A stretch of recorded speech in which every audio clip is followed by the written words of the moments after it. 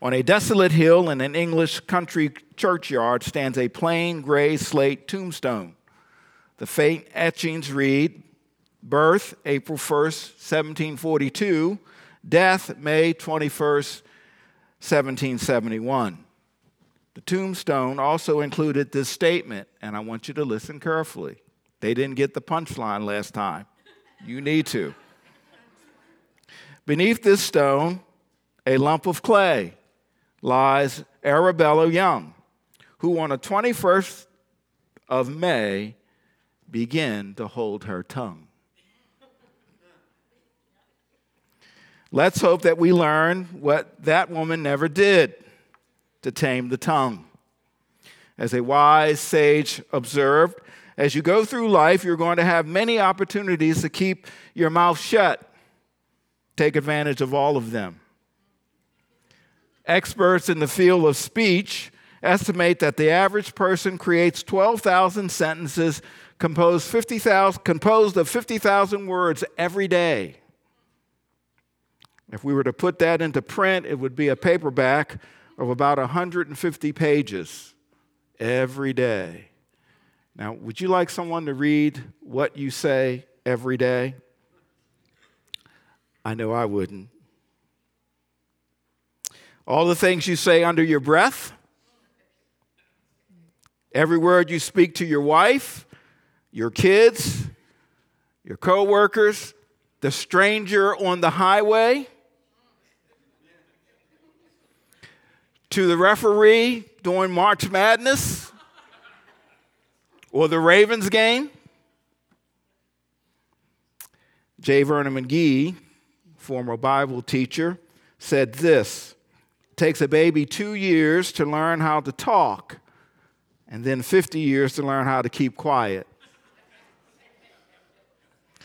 So today we're going to be looking at the book of James and see what he has to say about the tongue. James presents the tongue as a test of living faith. True faith will be demonstrated by my speech. And the tongue, as many observe, is probably the biggest tattletale when it comes to the true nature and disposition of our hearts. And James is concerned about what we say. He mentions it twice in chapter 1. In verse 19, he says, "Know this, my beloved brothers, let every person be quick to hear, slow to speak, slow to anger." In verse 26, he says this: "If anyone thinks he is religious and does not bridle his tongue, but deceives his heart, this person's religion is worthless."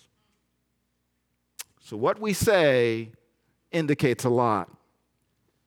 He also mentions it in chapter 2, verse 12. "So speak and so act as those who are to be judged under the law of liberty." We're going to be judged. He mentions it in chapter 4, verse 11. "Do not speak evil against one another's brothers. The one who speaks against a brother or judges his brother speaks evil against the law and judges the law. But if you judge the law, you are no longer a doer of the law, but a judge." He mentions it in chapter 5. He says in verse 12, "Above all, my brothers, do not swear, neither by heaven, nor by earth, or by any other oath, but let your yes be yes and your no, no, so that you may not fall under condemnation." The tongue is important to James, and it should be, because Jesus said, out of the abundance of the heart, what? The mouth speaks. In fact, many of the rabbis used to say that the tongue was an arrow because it had the ability to kill from a distance. We can kill without being anywhere near our victims. In fact, Psalm 64, 2 and 3 says, "Hide me from the secret plots of the wicked, from the throng of evildoers who whet their tongues like swords, who aim bitter words like arrows."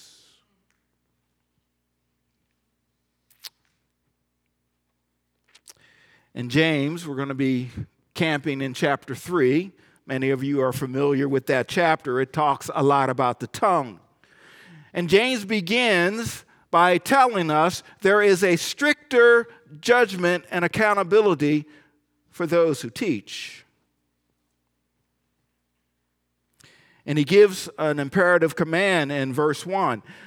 Not many of you should become teachers, my brothers, for you know that we who teach will be judged with greater strictness.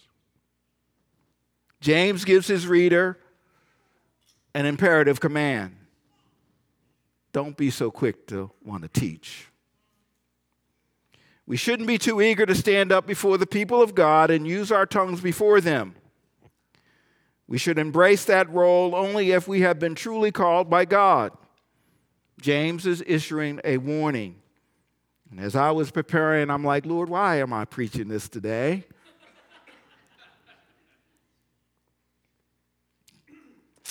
You see, we live in an information age, and people have access to all kinds of information, and it's easy to fall into the temptation of wanting to become a teacher. We can slip into the attitude of heart that says, I have information, therefore I'm qualified to teach. I'm just as valid as anyone else. And James is concerned that this temptation would manifest itself in the church among the people of God. True, God does give to the church gifted men to teach and preach the word of God. It's also true that God helps men to grow and to mature and come to a level of maturity that they ought to be teaching. But there is also a danger that someone could rush into the role for all the wrong reasons. Remember, there is a greater accountability. Why do people want to teach? Some of the wrong reasons are to be honored by men. Jesus said in Matthew 23:6-7, when he was speaking to the Pharisees, he says, they love the place of honor at feasts and the best seats in the synagogues and greetings in the marketplaces and being called rabbi by others. So we don't want to be teachers because we want to be praised by men. That's wrong motivation. A second wrong motivation is to give themselves a platform to teach their unique doctrine and theology. Paul gave this warning to Timothy in 1 Timothy 1, verses 3-7, as he spoke about those that were going about teaching false doctrine. He says, as I urged you when I was going to Macedonia, remain at Ephesus so that you may charge certain persons not to teach any different doctrine, nor to devote themselves to myths and endless genealogies, which promote speculation rather than the stewardship from God that is by faith. He goes on to say, the aim of our charge is love that's issued from a pure heart and a good conscience and a sincere faith. Certain persons, by swerving from these, have wandered away into vain discussions. And get this is important, desiring to be teachers of the law without understanding either what they are saying or the things about which they make confident assertions. Another reason that men are in ministry is because of money. Paul, writing to Titus, talks about some insubordinate, empty talkers, deceivers, and he says this. He says, Titus, they must be silenced, since they are upsetting whole families by teaching for shameful gain what they ought not to teach. Now, all we need to do is turn on our TVs, open up the radio waves, and we will hear all kinds of men out there preaching for a shameful gain. And we ought not do that. So James is issuing a warning. Don't be so quick to be a teacher. And he also says there's a stricter judgment. Now, we should be thankful for faithful men that teach the Word of God and have a genuine concern for the people of God. Give thanks for men that respect the Word of God, uphold the Word of God, and men who earnestly contend for the faith. And I did a shout out to Steve, thanking him for week in and week out preaching the Word of God faithfully. And to all men out there that are faithfully proclaiming the Word of God, thank God He has given them. But what are some of the hazards of those that teach and preach the Word of God? You know, teachers can incur guilt for not saying what God wants them to say. Ezekiel, chapter 33, 7 and 8, God said this to Ezekiel. He gave him this charge. He said, so you, speaking of Ezekiel, son of man, he said, I have made a watchman for the house of Israel. Whenever you hear a word from my mouth, and this is the Lord speaking to him, you shall give them warning from me. If I say to the wicked, O wicked one, you shall surely die, and you do not speak to warn the wicked to turn from his way, that wicked person shall die in his iniquity. But his blood I will require at your hand. Paul said this in Acts 20:27. He says, therefore I testify to you this day that I am innocent of the blood of all. For I did not shrink from declaring to you the whole counsel of God. Paul said, I'm going to give you everything. I'm not going to hold back. I'm going to give you all that God tells me to give you. Another reason that we will have a stricter judgment is because we can incur guilt for telling people what they want to hear. Paul, again, writing to Timothy, his son in the faith, in chapter 4, verses 3 and 4, he said, for the time is coming when people will not endure sound doctrine or sound teaching, but have itching ears. They will accumulate for themselves teachers to suit their own passions and will turn away from listening to the truth and wander off into myths. You see, we have to tell you what God wants us to tell you, not what you want to hear. Last week we dealt with our thoughts. This week we're dealing with our speech. You know, our easier topic would be to preach on heaven. But sometimes God wants us to preach on hard things, things that we need to look and examine our hearts. And the man of God can't shrink back from doing that. The man of God can't say, oh, I'm just going to come here on Sunday and teach about the love of God every Sunday. Yes, God is love, and we should highlight the love of God. But there are other aspects of God that we need to teach. The fear of the Lord, the wrath of God. All of those things are contained in the Word of God.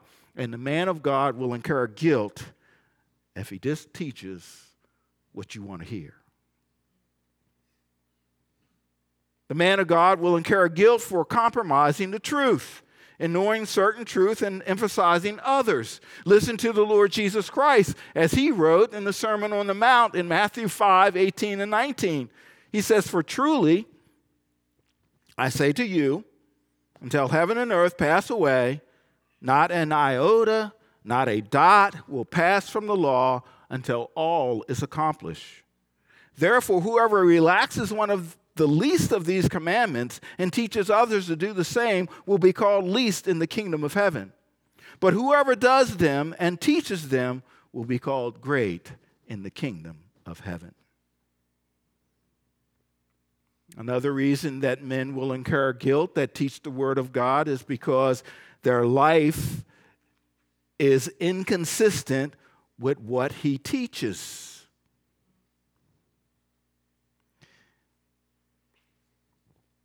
Paul gave these instructions to Timothy. He said, Timothy, keep a close watch on yourself and on the teaching. Persist in this, for by so doing you will save both yourself and your hearers.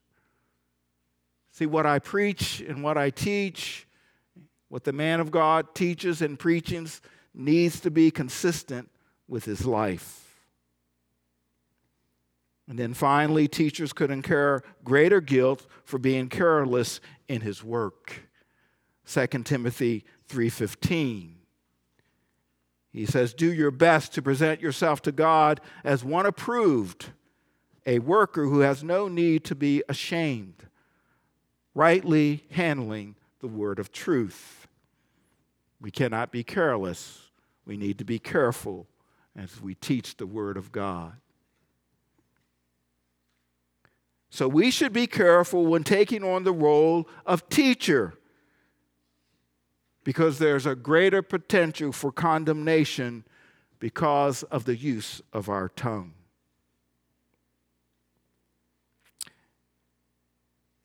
In 1 Timothy 6:7, which I read earlier, Paul gives Timothy a charge, and that charge for him to teach and preach is based upon love that is issued from a pure heart, a sincere faith, and a good conscience.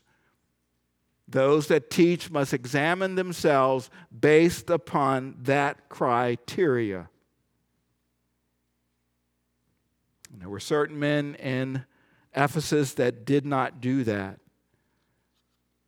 desiring to be teachers of the law without understanding either what they are saying or the things about which they make confident assertions. You see, they didn't have any understanding about the implication of teaching error. Paul's not writing to those that are genuine in their desire to teach and preach the word of God. He is writing that to head off the false teacher, the ignorant, the unqualified, the unprepared, and the poorly instructed teachers. And this is to remind us of the accountability of anyone who is to be a teacher. We have a tremendous accountability to God when we teach at any level. Our teaching has to be to please God and not men. Our preparation should be to please God and not men. What I preach should be preached to me first. What any man preaches should be preached to himself first. So finally, in verse 2, James makes it clear that no one escapes the sins of the tongue. Let me ask you a question. Since you've been a Christian, have you ever stumbled with your tongue? Yeah, we have. Verse 2 says, "For we all stumble in many ways. And if anyone does not stumble in what he says, he is a perfect man, able also to bridle his whole body." That word stumble could be sin. It's a word that means a moral lapse, a failure to do what is right, an offense against God is the idea. And we all stumble in that way. If we don't, we are a perfect man, is what James tells us. You see, if we can control the tongue, we can control the body. So be careful about being a teacher. Now, I lifted this from Pastor John MacArthur, and it just gives us a description of how the Bible, either directly or indirectly, describes the tongue. Listen to the list: a wicked tongue, a deceitful tongue, a lying tongue, a perverse tongue, a filthy tongue, a corrupt tongue, a bitter tongue, an angry tongue, a crafty tongue, a flattering tongue, a slanderous tongue, a gossiping tongue, a backbiting tongue, a complaining tongue, a cursing tongue, a contentious tongue, a sensual tongue, a vile tongue, a tale-bearing tongue, a whispering tongue, an exaggerating tongue. You get the picture? And I skipped one, a murmuring tongue. You know, we seem to think that if we don't do the big sins with the tongue, we're good. But no, James says the tongue, it is powerful and it can be evil. He goes on to point out, our next point is the power of the tongue.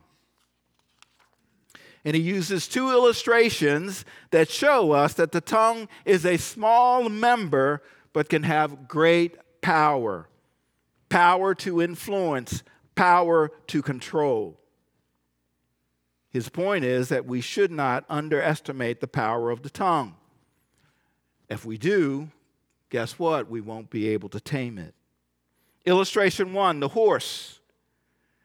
He says, if we put bits into the mouths of horses so that they obey us, we guide their whole bodies as well. So we have an example of a pretty big animal, right? A horse. And he says, you control the horse by controlling his tongue. You see, you put a piece of metal in the mouth of the horse. It's laid over his mouth or over his tongue. And then you put a harness around that.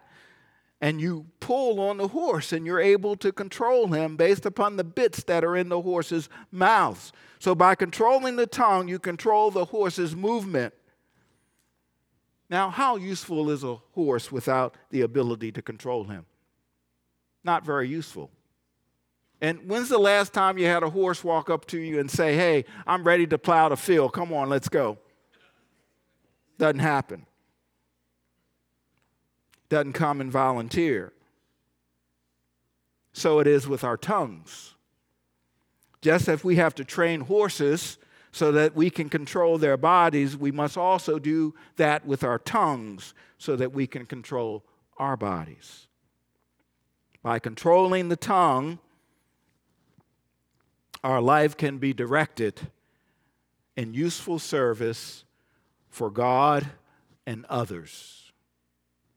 Illustration 2, the ship. Look at the ships also. Though they are so large and are driven by strong winds, they are guided by a very small rudder wherever the will of the pilot directs. Another great illustration, you have a huge ship that is controlled by a small rudder. Back in biblical days, the ships weren't as big as they are today, but in Acts 27, there was a ship that held 276 passengers. That's a pretty good sized ship. How many of you have been on a ship? If you go to the captain's quarters, you'll find the helmsman, and steering the ship will be a small steering wheel. That's what you'll find there. And just as the bit controls the horse and the rudder controls the ship, so also the tongue controls our bodies. Both the bit and the rudder must overcome contrary forces. The water for the ship, and usually the ground for the horses. And so it is with our tongues. In the same way, the tongue must overcome contrary forces. And that force is our flesh, in order for it to be under control of God. If we want to accomplish anything good, we need to be in control of our tongue. James goes on to tell us that the tongue is very destructive. And he points out the destructive power of the tongue. In verses 5 and 6, he says this: how great a forest is set ablaze by such a small fire. And the tongue is a fire, a whirl of unrighteousness. The tongue is set among our members, staining the whole body, setting on fire the entire course of life, and set on fire by hell. James shifts his focus to warn us of the destructive power of the tongue. He wants us to pay close attention to his instructions. He says, look how great a blaze there is. Only a single spark can consume a whole forest. And we're seeing that today out in the West Coast. There's fire running rampant and running wild out there. Because fire has the capacity to effectively reproduce in an unlimited way as long as there is something to burn. We look at water. Water comes out, that's all you get, water. It doesn't reproduce itself. You don't see water creating more water. No, but fire will indefinitely, as long as there is enough flammable material and oxygen, it will go and it will go and will go. And he uses that to illustrate that's exactly what can happen with the tongue. It can be very destructive. Fire spreads, and it spreads quickly. And in that day, the day that James wrote, there was little resources to contain fires. You had to get buckets, and you had to manually go through. You didn't have fire trucks. And that reminds me, another illustration. In 1871, much of the city of Chicago was destroyed by a fire. It began at 8:30 when a cow kicked over the lantern as she was being milked. The cow belonged to Mrs. O'Leary, who became famous as a result. That small lantern started the Great Chicago Fire, burning over 3 miles of the city, destroying 17,000 buildings, leaving 100,000 people homeless, and 300 people died. The fire burned for 2 days, and when it was finally over, it took the city of Chicago more than $400 million to rebuild. What James is telling us is that we are carrying a very dangerous instrument in our mouths. Okay? There are all kinds of power in this tongue. It says the tongue is a world of unrighteousness. The tongue is a world within itself, a world that can exhibit all sorts of iniquity. Albert Barnes wrote these words, and I'm going to quote him. It's a little long quote, but hang in there. Listen carefully. With all the good which it does, he's talking about the tongue, who can estimate the amount of evil which it causes? Who can measure the evil which arise from scandal and slander and profaneness and perjury and falsehood and blasphemy and obscenity and the incalculation of error by the tongue? Who can gauge the amount of broils and contentions and strifes and wars and suspicions and enmities and all alienations among friends and neighbors which it produces? Who can number the evils produced by the honeyed words of the seducer, or by the tongue of the eloquent, and the maintenance of error and the defense of wrong? The tongue is powerful. The tongue can be destructive. Churches have been destroyed by the tongue. Marriages have been destroyed by the tongue. Countries have been destroyed by the tongue. It is powerful. It is destructive. And the tongue is capable of raising up and speaking against all the precepts and principles of God. The tongue can be very defiling. And James is warning us, if we leave the tongue unchecked, our entire body will be defiled. Not just our bodies, but others will be defiled as well. Now we learned last week that corruption begins where? In the heart. And the tongue acts as a warning signal.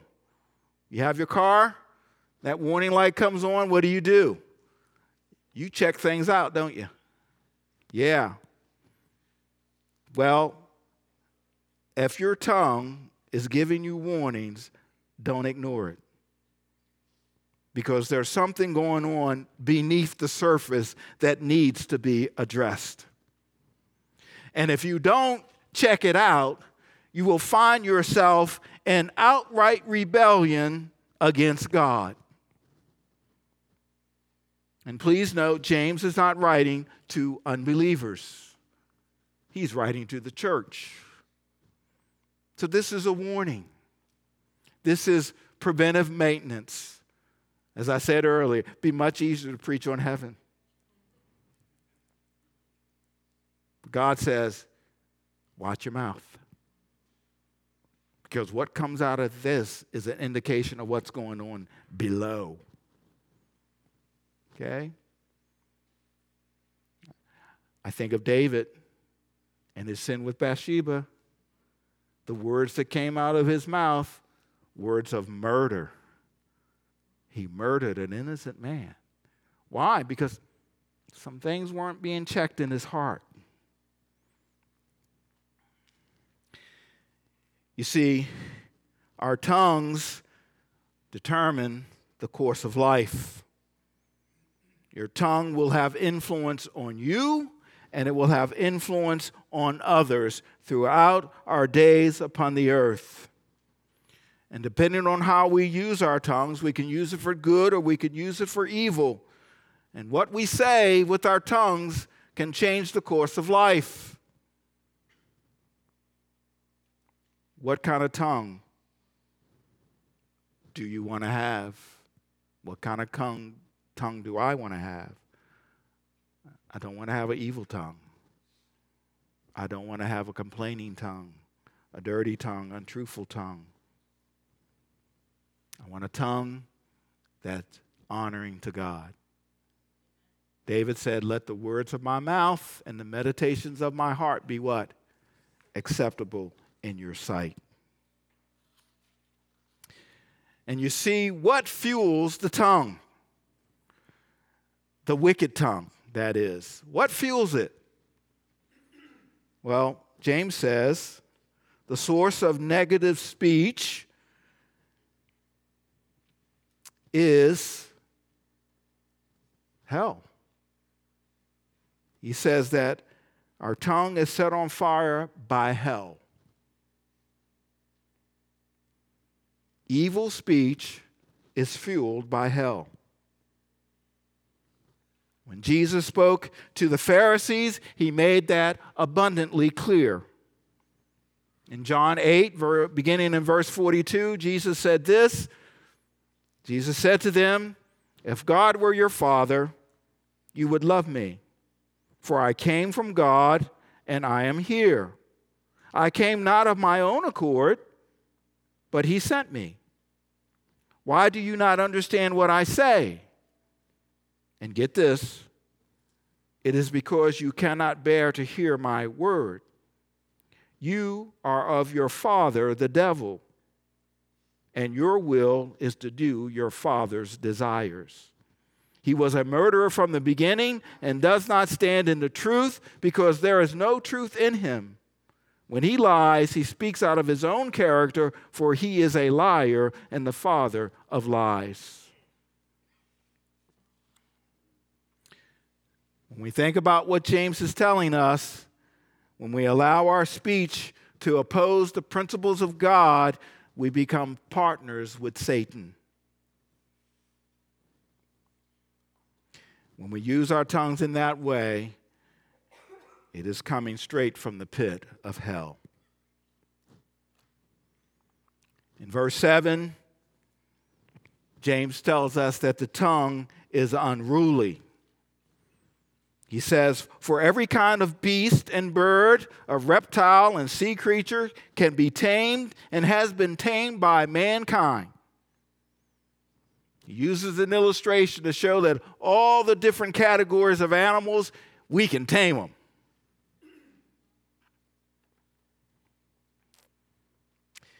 We can subdue those creatures, but we can't subdue the tongue. James goes on to say, but no human being can tame the tongue. It is a restless evil full of deadly poison. And in Ephesians, we've been learning, but God, right? And we thank God that there is a but God. And Jesus came, he gave his life, he died in order that we could be set free from the domination of sin. And Jesus came to clean up these tongues so that we can speak things that are pleasing to God. Now, we won't do it perfectly, but the direction of our life should be that we speak in such a way that we are pleasing to God.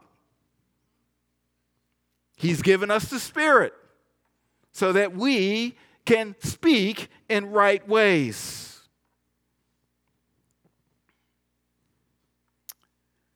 So we learned that no human can tame the tongue. My wife is sitting there. I can't tame her tongue. I don't mean that in that way, but I'm going to go home and have to explain myself now.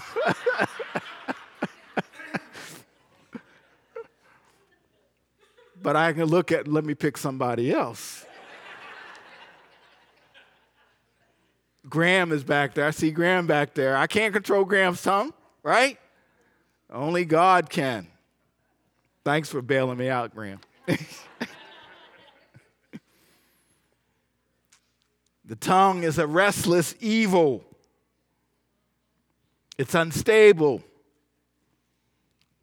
He uses a word that's similar to the double-minded man that he describes in chapter 1 of James. We cannot trust the tongue. It's unreliable.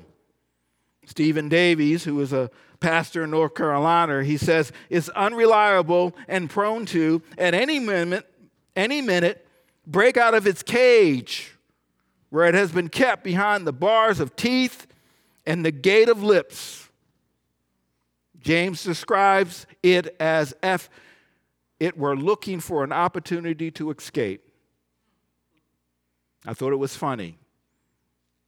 There's a cage. We got teeth, we got a mouth. Keep it in.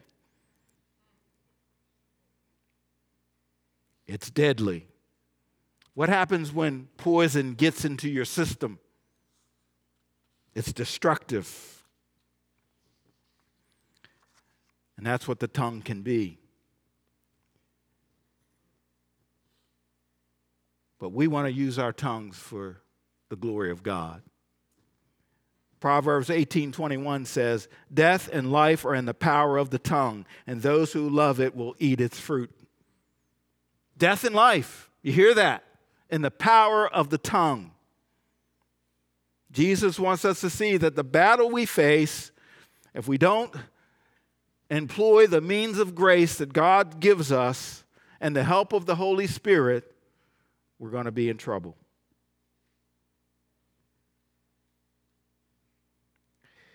John MacArthur said this, and I'm going to quote him as we prepare to close. He says, it is a powerful instrument. It can tear down people. It can tear down churches. It can destroy relationships. It can wreck a marriage. It can devastate a family. It can rip up a nation. It can lead to murder. It can lead to war. On the other hand, it can build up. It can create love, enthusiasm, encouragement, comfort, peace, joy. Powerful, powerful thing is the tongue. And if we get a hold of it and control it, it can control all the rest of us So says James, look at your speech. Is it the speech of living faith? And apply yourself to control your tongue because of its power to condemn you and its power to control you. Good word from the Lord. I'm going to close. Scott, if you could put up verses 9 through 12 of chapter 3. This is so true. With it we bless our Lord and Father, and with it we curse people who are made in the likeness of God. From the same mouth come blessing and cursing. My brothers, these things ought not to be so. Does a spring pour forth from the same opening both fresh and salt water? Can a fig tree, my brothers, bear olives, or a grapevine produce figs? Neither can a salt pond yield fresh water. And James is saying, if your tongue isn't under control, that's inconsistent with being a child of God. So let's make sure that our tongues are under the control of the Spirit of God. Let's pray. Heavenly Father, we thank you for the Word of God. We thank you for the practicality of your Word. We thank you that the writers of the Word of God didn't hold back because you used them to teach us, to instruct us.